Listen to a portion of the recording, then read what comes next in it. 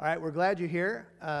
This is Galatians 3:23 through 29. I'm going to ask you, if you're physically able to stand with us for the reading of God's Word. Galatians 3:23 through 29.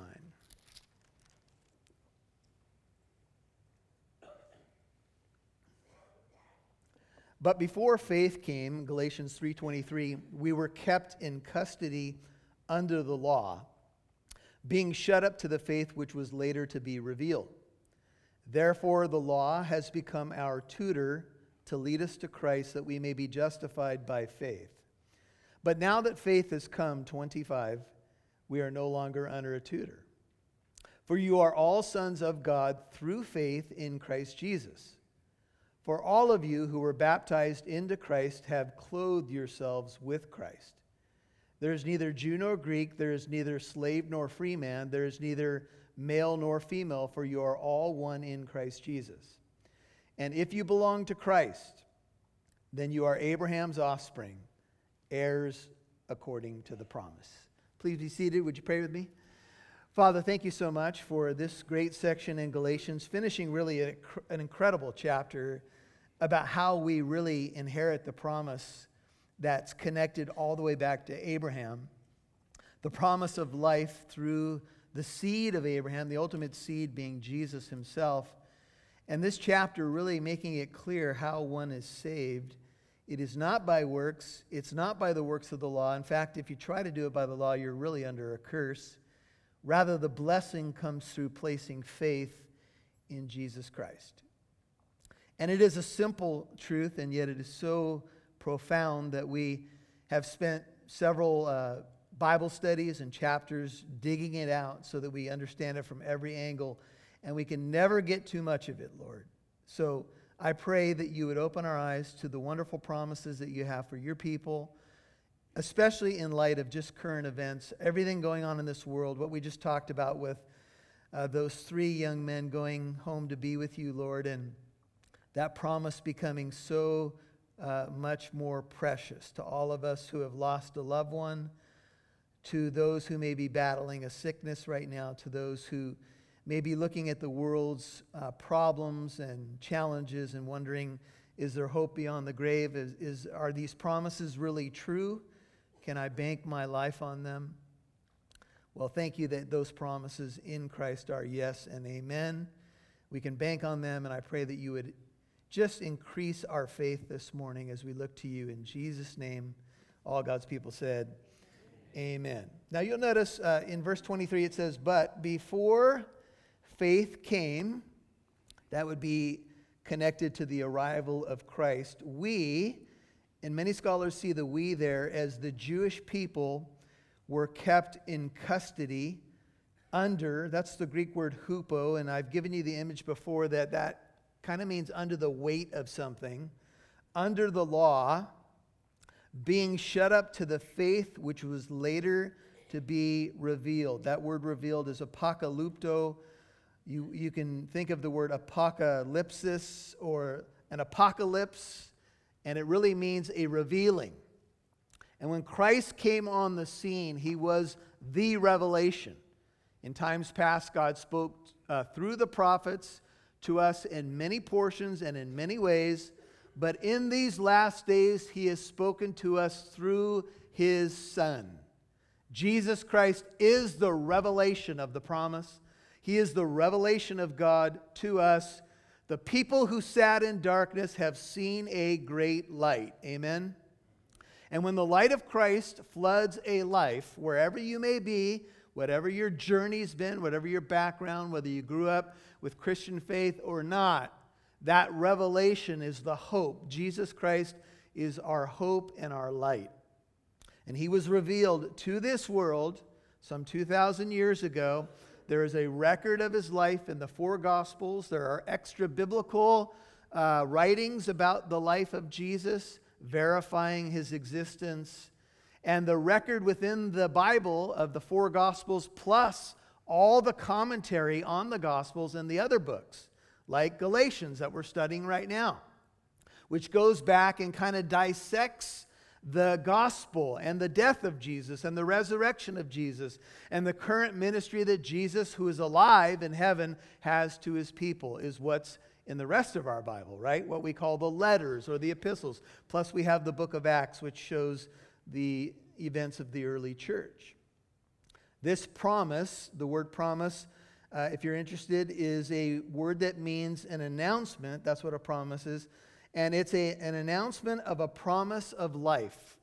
So the promise we're talking about, that we are heirs according to the promise, is a promise that God made to those who trust in his Son, and it's a promise of life. He who has the Son, Jesus, has this life. He who does not have the Son, this is what the Bible says, does not have this life. Now I want you to think, and I'm going to give you an illustration familiar to a lot of you, and it's from the book of Luke. And we won't turn there because I think you're familiar with it. And it's the scene where Jesus is dying on the cross, and he's being crucified between two criminals, one on the left and one on the right. A sign has been affixed to the top of the cross that says, "This is Jesus, King of the Jews." And it's written in Hebrew, Latin, and Greek. It's written to the whole world. And so it's the Feast of Passover. So Jews from all over the world have descended upon Jerusalem for this high feast, and Jesus is dying on the Passover. Crucified on a public road where people could walk by during a normal day, conducting their business, going to the store, and their head would be about at his feet level. There he is dying on the cross, suffering for the sins of the world. And something unusual happens at midday when it should be fully sunny in the springtime. What happens? The sky grows dark. There's some sort of eclipse of the sun. This is recorded by extra-biblical writers, historians, that some weird happening happened during the day where everything went dark, the earth quaked, and Jesus is dying on the cross. Now, you guys have read the stories or maybe even seen some movies about this, but here's something that happens that's quite interesting. A man being crucified right next to Jesus comes to his senses. And both of them are hurling abuse at Jesus for a time. Can you imagine? There you are dying and you're like, "Yeah, if you're the Messiah, save us and come down from the cross," right? And they're hurling abuse. And one of them comes to his senses and said, "Lord," he says, "remember me," think of these words, "when you come into your kingdom." Jesus says to that man, "Surely, surely I say to you," most assuredly I say to you, what? "Today you will be with me in paradise." How could a thief dying on a cross, being executed for a capital crime, become a co-heir of the kingdom of heaven right there on the spot? "Today you'll be with me, a co-heir in the kingdom." How's that possible? Because salvation is by grace through faith. It's not of ourselves. It's a gift of God, so that no one can boast. Now the other man apparently never believed. And isn't it an interesting scene to think about? One man becomes a co-heir with Christ simply by saying, "Lord, remember me. Forget about my sin and remember me. I know something supernatural is happening." He becomes a co-heir with Christ. The other man, there's no record of his belief. What happens to him? He doesn't believe, and he's condemned. This is the sad reality of where we are because of our fallenness. And this is where the text has been driving. Before faith came, look at verse 23, we, and many see both Jew and Gentile here, I'll let you wrestle with that, were kept in custody under, you could say, under the weight of the law, being shut up to the faith which was later to be revealed. We were all in this situation. We were all kept in custody under the law. Now I'll give you the word there, the word picture, and this idea of kept in custody is to mount a guard as a sentinel. It's to hem in, as in a garrison. It's to keep the inhabitants of a besieged city from flight. It's under the control of the Mosaic law so that he might not escape from its power. It's the watching and guarding to preserve one for the attainment of something. Now, this particular word picture is interesting because how many times was Jerusalem surrounded by armies? On multiple occasions, right? So when Paul uses the illustration of a city captive, we can think of Jerusalem on multiple occasions, the Assyrians, the Babylonians, we can think of the Seleucids, we can think of Rome, when the legions of Rome in 70 AD surrounded the city and basically starved a bunch of people out. Now that's the word picture here. Hemmed in by the law. Now I hope we've made it clear that the law is not the problem, right? The law comes from God. The law is holy and good because it's an extension of God. But the law reveals sin. Illustration. A pastor tells a story. He said they were on a road trip with their young son, and they were driving for miles and miles and miles and miles, and they were on a lot of dark roads. If you've ever taken the 10 freeway to Arizona, you kind of get the feeling of what that's like. They came to a place that was pretty illuminated under a stoplight, and all of a sudden the little boy said, "Look at all those dead bugs on our car. Ew." And all of a sudden they drove on and it got dark again, and he said, "Mommy and Daddy, all the dead bugs are gone." They appeared and then they're gone. Well, you all know the dead bugs were still on the car, and they'd probably been there for quite some time. But the light revealed the reality of the situation. This is what the law does. How many of you have ever done this before? You've dusted your house. You spray the pledge and you dust, and then you open the blinds and you can't believe the particles that are in the air. So you close the blinds really quick. They're gone. No, they're not. They're still there and you're still breathing them in. See, you can close the blinds all you want, but the light of the law reveals the condition of the house.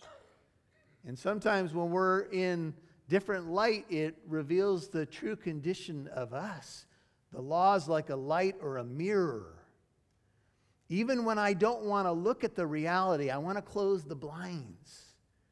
The law says, no, you've sinned against God. You've failed to do the right thing. You've taken His commandments and pushed them aside. You haven't been perfect. You've missed the mark.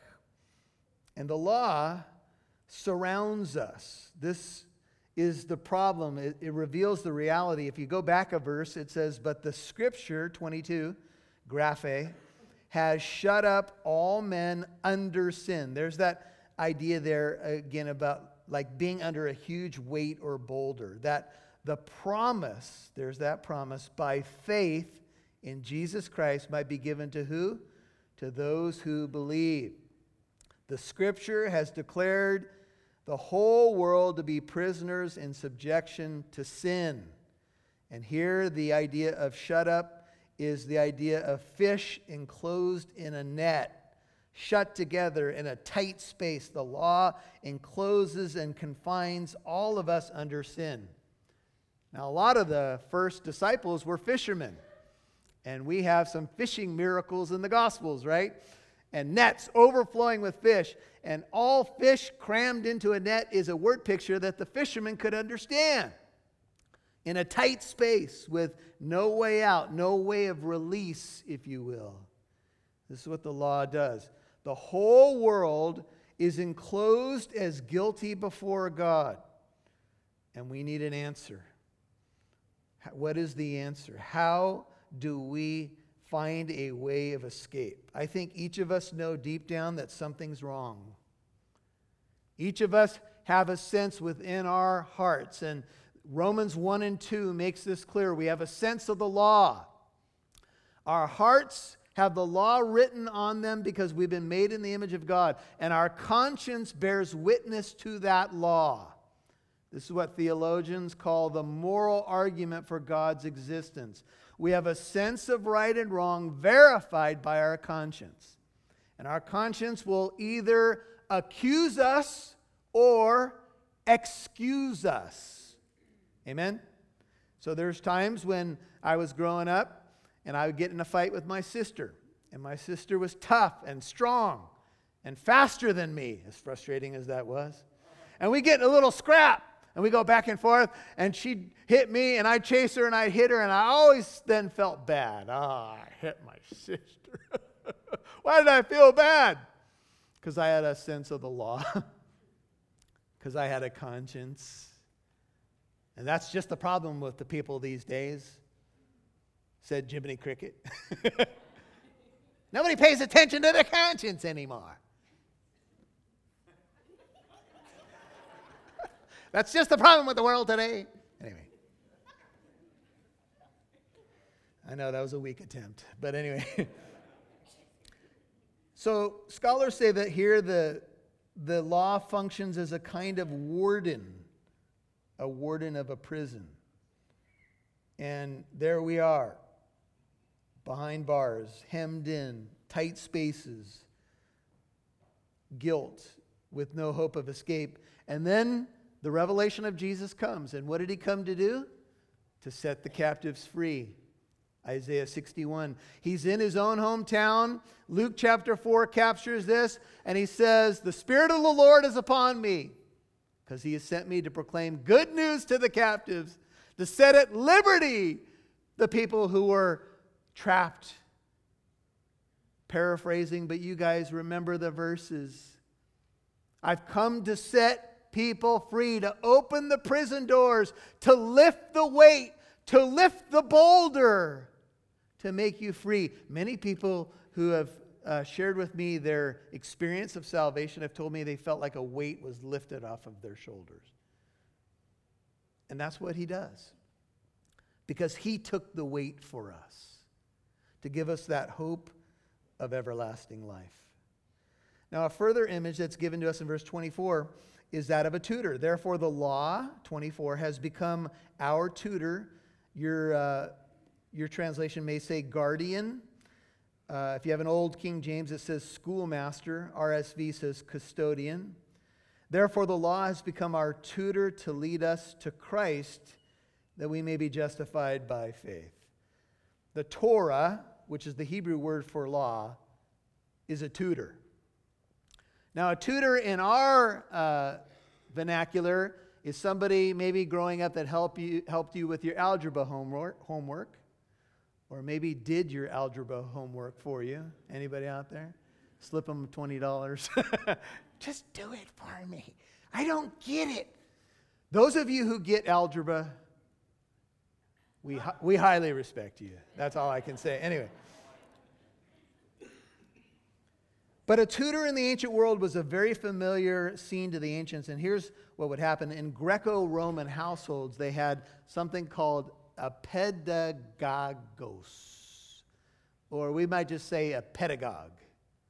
And a pedagogue was an ancient servant, could be a slave in a household or a free person who served in a household. And they were responsible typically for young boys. They were kind of a glorified babysitter who were given charge by wealthy families to make sure the kids did their assignments, went off to school safely, got home safely. They were known as strict disciplinarians. And in fact, I guess the pedagogue was not liked, especially by the pedagogy, the person being babysat. How many of you growing up abused your babysitters? Oh. How many of you had households where babysitters had one-time events and never returned? I don't care how much you pay me. I'm out of here. Anyway. But in the ancient world, this is what the pedagogue did. Kind of oversaw the young kids, and their role was a temporary role until the kids reached adulthood. The pedagogue would make sure they did their assignments, that they went to school, they did their studies, they were protected, they did their chores and everything. And then they were known as a child conductor until the child came of age. And when you came of age in a Roman society, you changed clothes. From the clothes of a child, you got to put on the toga. And the toga meant that you had hit adulthood. In Jewish circles, you became considered an adult at your bar mitzvah, when you became literally accountable to the law, a son of the law. That's the idea of bar mitzvah, son of the law. And so this law that we've been talking about, captured in the word Torah, is a tutor. How so? It watched over us. Now there are those, and I want to throw this out for your consideration, in Jewish circles that say that we need to see some of these images as more positive. And let me explain. They say that when we talk about the Torah being a custodian and a guardian and a tutor, that we need to see that the law entrusted to the Jewish people was for their good and for their protection and to make them a special people. And there are certainly nuances to that truth that we need to consider as probably a largely non-Jewish Gentile group. And I want to put this out there for those of you who are interested in evangelizing our Jewish friends. Sometimes they say that when we talk about the law, we are painting with such a broad brush that we do a disservice to the oracles entrusted to the people of God, because it set them apart as a special people, and in some ways it prepared them for the Messiah. And they say that we need to be careful that we don't tell people, Jewish committed people who are committed to the Sabbath or kosher diets or things that go with a Jewish approach to life, that we don't say that you can't keep Torah anymore or Torah doesn't mean anything anymore. Because the realization for a Jewish Christian is this: now I understand the fulfillment of Torah. Example, Matthew 5:17, Jesus said, I did not come to abolish the law, but to what? Fulfill it. Jesus didn't come to do away with the law, but to fulfill the law. So a Jewish believer might say, I practice Passover, but I know it points to the Messiah. I practice the Feast of Tabernacles. I make, a shelter in my backyard, but I know it points to Jesus and the second coming of the Lord. They might practice Shabbat or the Sabbath at Friday sundown to Saturday sundown. And we would say, praise God. You don't have to stop with your cultural practices to be a Christian. And sometimes, and I put this out there so we can have kind of a more full-orb perspective, sometimes we make the law such a general idea that we say, well, the law's gone. No, the moral aspects of the law are still in place. Amen? Thou shalt not murder, steal, commit adultery. Now, we're not saved by keeping the law, but the law is still God's top 10 if you look at the moral aspects of the law. And here's where we can become a Christian and still retain some traditions, if you will, that are good and healthy as long as we don't miss Christ in them. We've had many services here where we've done a Seder service and we call it Christ in the Passover. This is important for us to understand, because I think some of the people out there that are Jewish think that maybe we push them away by not understanding where they're coming from. Everybody with me? So I'll give you an example. Dr. Walter Martin, way back in the day, was at New York University, and he said that there was a man who had become a Christian. He was a Jewish man, and he was a very passionate evangelist. And so he would walk up and down the street in front of New York University, and he would share the gospel. But Dr. Martin said that he was so obnoxious to the Jewish students that he had them all fired up. He said, in Dr. Walter Martin's style. He would chew them up one side and chew them down the other. He said he had them into a frenzy. He said way back in the day, I was still known as the professor. And so he said, I come walking by one day, he had them all stirred up, all angry. Repent! You got to leave this stuff and come to Jesus. And then all of a sudden, Walter Martin said he was just walking by, and the Jewish evangelist pointed at Dr. Martin and said, there's a man who can answer your questions. And Dr. Martin was like, what? He had him in a frenzy. They were like sharks going to blood in the water. And Dr. Martin said, what was I to do?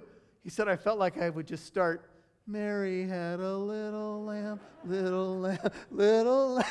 I didn't know what to say. But then he said, in a moment, I said to them, you don't have to stop being Jewish to become a Christian. Jesus was a Jew. And then I'll let you consider whether or not this statement is the best way to do evangelism.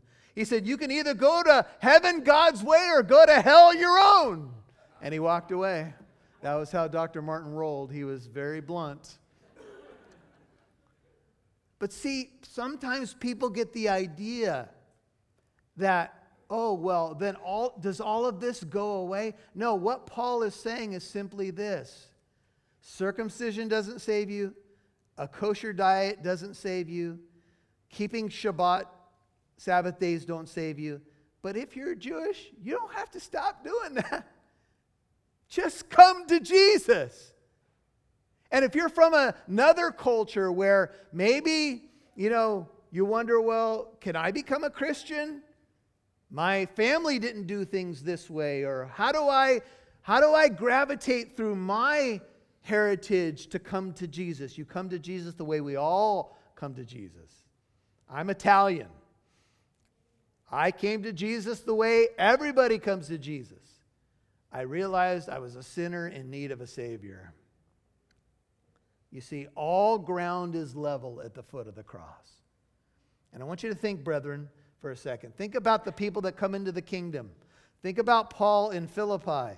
He leads a woman named Lydia to the Lord. He witnesses to a servant girl who had been demon-possessed. He shares the gospel with a Philippian jailer who comes to the Lord. You have Gentiles like Luke and Titus. You have all these Jewish people who get saved on the day of Pentecost in the early church. Jew and Gentile, one people in Jesus Christ. One people, yet different. Look around the room. Diversity in the body of Christ is a wonderful thing, because it tells us that we're not cookie cutters. We all arrived at the foot of the cross maybe a different way, but we're all in need of a Savior. And when those walls come down between Jew and Gentile, and by the way, they were a major stumbling block in the ancient world. These class divisions, now there's modern ones that appear, were a big deal. But they're gone in Jesus. We retain, of course, our heritage, our uniqueness, our background, but we're all the family of Christ. I'll give you an example. I was reading a commentary this week, and Pastor Redding, a commentary, his last name is Wilson, said that he's adopted children from Ethiopia and Africa. And he's a Caucasian pastor in the States. He adopted these two boys, twin boys, out of an orphanage. So they were orphans, and they're now part of his family. He said, now that they're a Wilson, these boys have a new identity. They're still who they are, skin color, background, heritage, but they now have a new identity in Christ as the Wilson boys. And this is what happens to all of us as believers. When we come to Jesus, we're still who we are, but we now have a new family identity. We belong to Christ and to one another. Amen? And you and I have an incredibly big family. There are billions of us around the world. Anywhere you go in the world, anywhere you go in the city, anywhere you go in the state, you meet another Christian, what do you know immediately? We're family. We call each other brother and sister. Why? Because we're related. It's awesome. For you, 26, are all sons of God through faith in Jesus Christ. You're all sons, daughters. 25. Now that faith has come, we're no longer under a tutor. I told you, once the tutor had done his job, once the young person grew up and put on the toga, the tutor wasn't needed anymore. If you're 20 years old, hopefully your parents don't have to call a babysitter for you. Can I get a witness? Some of you still need babysitters at 20 years old, but that's another story. Anyway, what does that mean? What does it mean that once faith comes, we're no longer under a tutor? It means that the law was part of the old covenant. It was the old revelation. Now we've come to Christ. We're not under the weight of the tutor in terms of thinking that that can save us. We're sons, daughters of the Most High God, and the channel by which that birth is realized is faith. For all of you, 27, who were baptized into Christ, have clothed yourselves with Christ. You can think of that toga image there, because this refers to a change of garments. All of you who are baptized into Christ have put on Christ, New King James. The fact that in this chapter faith is mentioned 15 times and baptism only once should make us consider strongly that baptism is simply a picture of salvation and is not salvation itself. However, quoting from a commentary, for the earliest Christians, repentance, faith, and conversion and baptism were often experienced as a single event or a package deal, if you will. Baptism was the Christian rite of initiation into the church. This writer says, perhaps in our attempt to emphasize that baptism doesn't save you, we've downplayed baptism into relative insignificance. Let me explain. Water of baptism doesn't save you, Christ saves you. But Jesus said, go into all the world and make disciples, baptizing them in the name of the Father, the Son, and the Holy Spirit.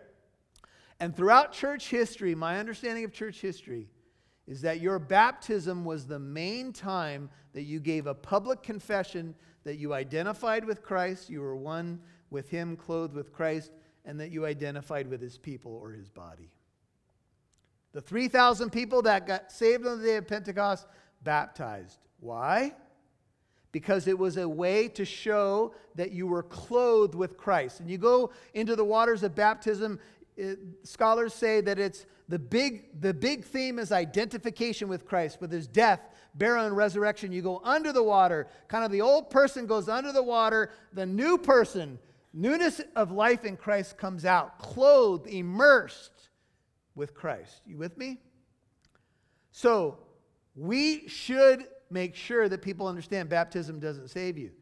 But if you're a believer and you haven't been baptized, you need to get in some water, man. You do.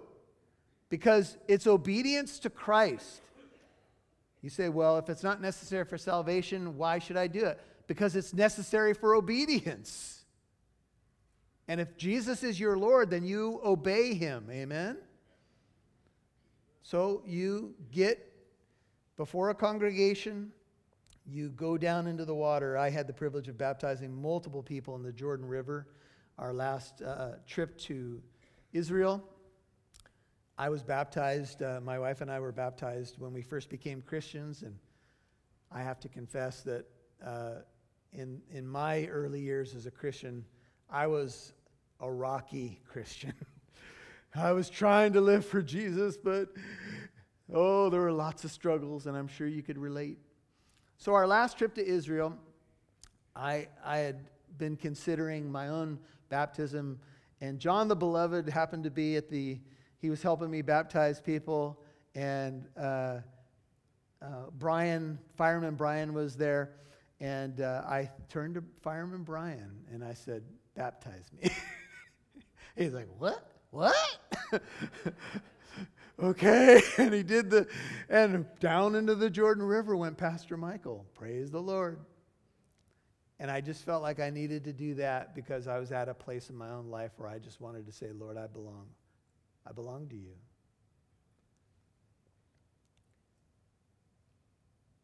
This is a picture of identity. When I go down into the waters of baptism, it's a picture of my sins being washed away by the blood of Jesus. Coming up out of the water, it's a picture of walking now in a new life, Romans 6:4. Amen. Isn't it exciting when people get baptized up here?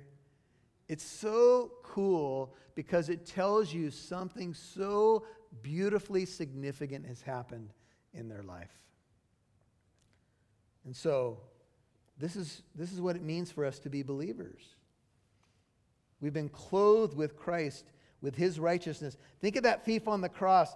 The righteousness of Jesus came to his life, not because he was a good guy or had hit the mark. No, he was dying for a capital crime, but he had placed faith in Jesus.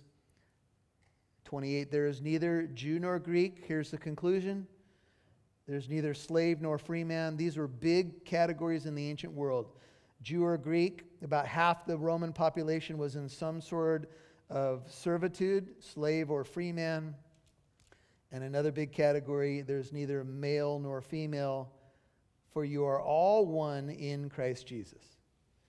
Now, I just said to you, and I think this is important to understand, that even though we have new identities and we're a new community and family in Christ, we haven't stopped being the things that we once were. See, I'm still Italian, even though I'm a Christian. Still Jew or Gentile. I'm still a male. Male and female. In the ancient world, there were still free and slave. In our day, you could say it could be some different categories, but here's the point. It could be an ethnic difference. You still retain those things, but something bigger has happened in your life. Amen? You belong to the family of God. And I say this to emphasize that there's some goofy arguments in the church based upon Galatians 3:28 that basically, well, now that we're all in Christ, all bets are off. No, they're still male and female. That hasn't changed. But what supersedes that is our Lord Jesus Christ. And in the ancient world, Jews used to pray, oh God, thank you that I'm not a woman. And I'm not kidding around. Thank you that I'm not a slave. And thank you that I'm not a Gentile. That's the morning prayer. Can you imagine? Imagine the mindset that puts into people towards others. And so we know in our culture now there's all these debates and people look at the church and they wonder, is the church different? For example, is there racism in the church? Some people have said 11 a.m. on Sunday mornings is the most divided hour of the week in our country. And I think that's accurate. However, I do know that right now on a Sunday morning, there's a Filipino congregation or Sunday afternoon that meets at our other location. And that's fine. I talked to a man who is pastor or rabbi over a Jewish Messianic congregation. So many of you have met Rabbi Robert. And they meet on Saturdays. And that's great. But you know what? The church should be a place that no matter who you are, male, female, whatever your ethnic background is, ... walk it out. It makes no difference because we are one in Jesus, clothed with Christ, and one new community. Amen? And for the evangelical church, it would do us well to see that we need to see people through Christ and ourselves as well. See, how we look at other people says a lot about who we are and what we believe. And we live in a culture right now where, people have had to fight for rights. And women in the church have sometimes felt like they just get brushed aside. But you know, women in the church have been the backbone of the church. Oftentimes I see women come into the church without their husbands. It'll happen next Sunday on Super Bowl Sunday. Why? Because the men have to watch 7 hours of pregame while they eat their Cheetos. Well, let's find out another angle about the game that's going to happen at 3:30 in the afternoon. Wait a minute. Hold on. Now, if your team's in the Super Bowl, you'll be there with the Cheetos. Chiefs fans. It's been 50 years for the Chiefs. Come on. Anyway. And if you're a 49ers fan, we'll just pray for you. That's all we can. Well, wait a minute. I was just talking about us not worrying about things of division anymore. That's why people can come in here with their Packers jerseys and the Chiefs jerseys and the Raiders jerseys, and we go, oh, God, help me love that person. Final verse. Because I know you can't take much more. And if you belong to Christ, do you see who you belong to? If you're His, you belong to Him, and He to you. Then you are, and this has been the question that Paul's been digging out, who is Abraham's offspring? People that get circumcised, people that keep the food laws, people that keep Sabbath? No, if you belong to Christ, you are what? Abraham's offspring, and what are you? You're an heir according to the promise. A new community, a common destiny. I want to show you a verse in Hebrews, and then Pastor Michael promises he's done. Go over to Hebrews 6. This is to the right in your Bible. Hebrews chapter 6. And if the worship team can hear my voice, if you guys would come on up. Hebrews 6, verse 11.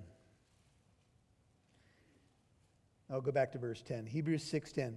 For God is not unjust so as to forget your work and the love which you have shown toward Him, toward His name, in having ministered and in still ministering to the saints. 11.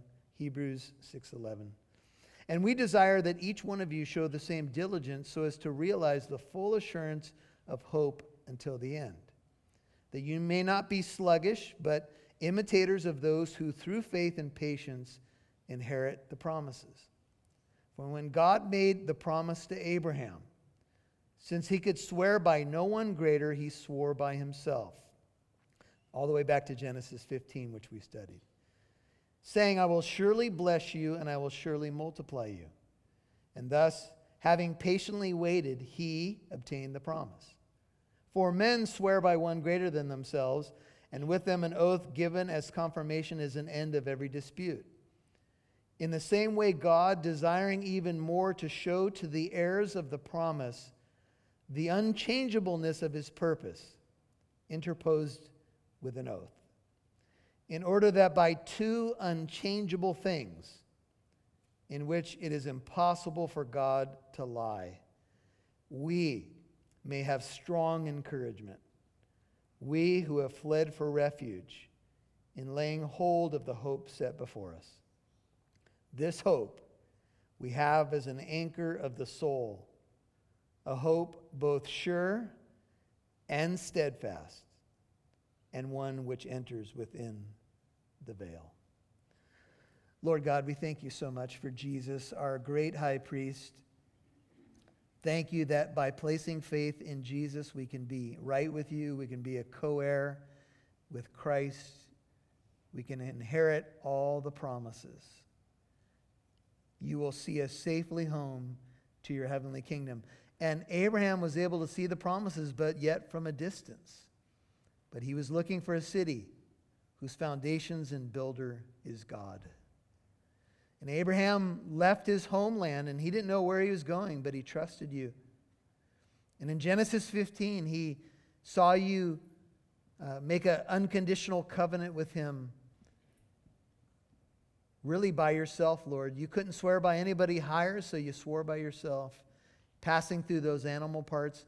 And then in Genesis 22, when Abraham was willing to offer his son, you stopped him, you provided the lamb, And on that same mountain, 2,000 years later, the Lamb of God would pay that ransom price. Abraham saw the promises. He saw Jesus' day and was glad.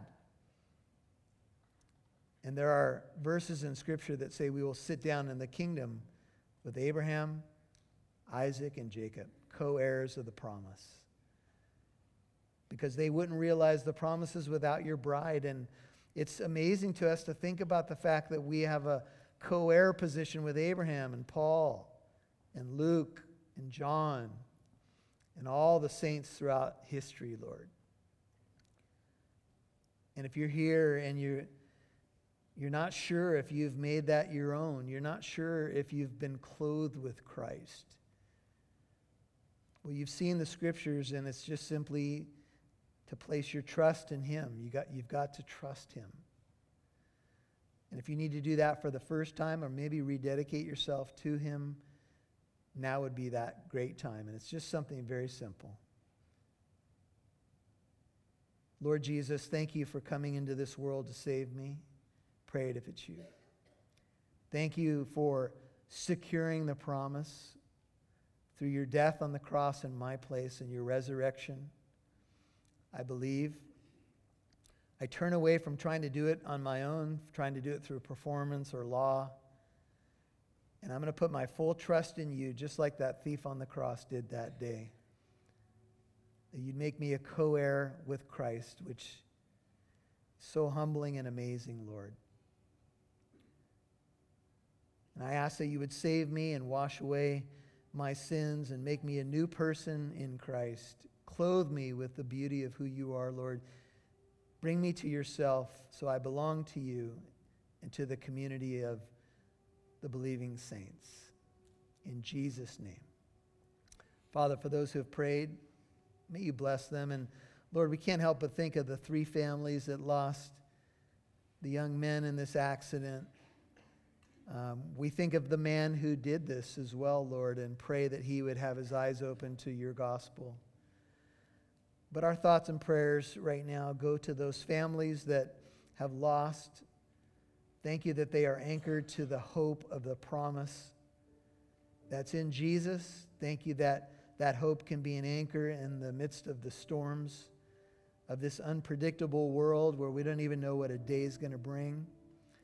But thank you for the hope of the promise that even death is not the end of the story. Jesus will write the end of the story. And thank you that he showed that he is true by raising from the dead. And we're humbled and grateful that you made a way for us, Lord. And I pray that you'll help us all to be anchored to that hope in a world that is often stormy. Help us to be sure and steadfast and know that you have told the truth about what you've done. And we can have great hope because of it. In Jesus' name, amen. Would you stand?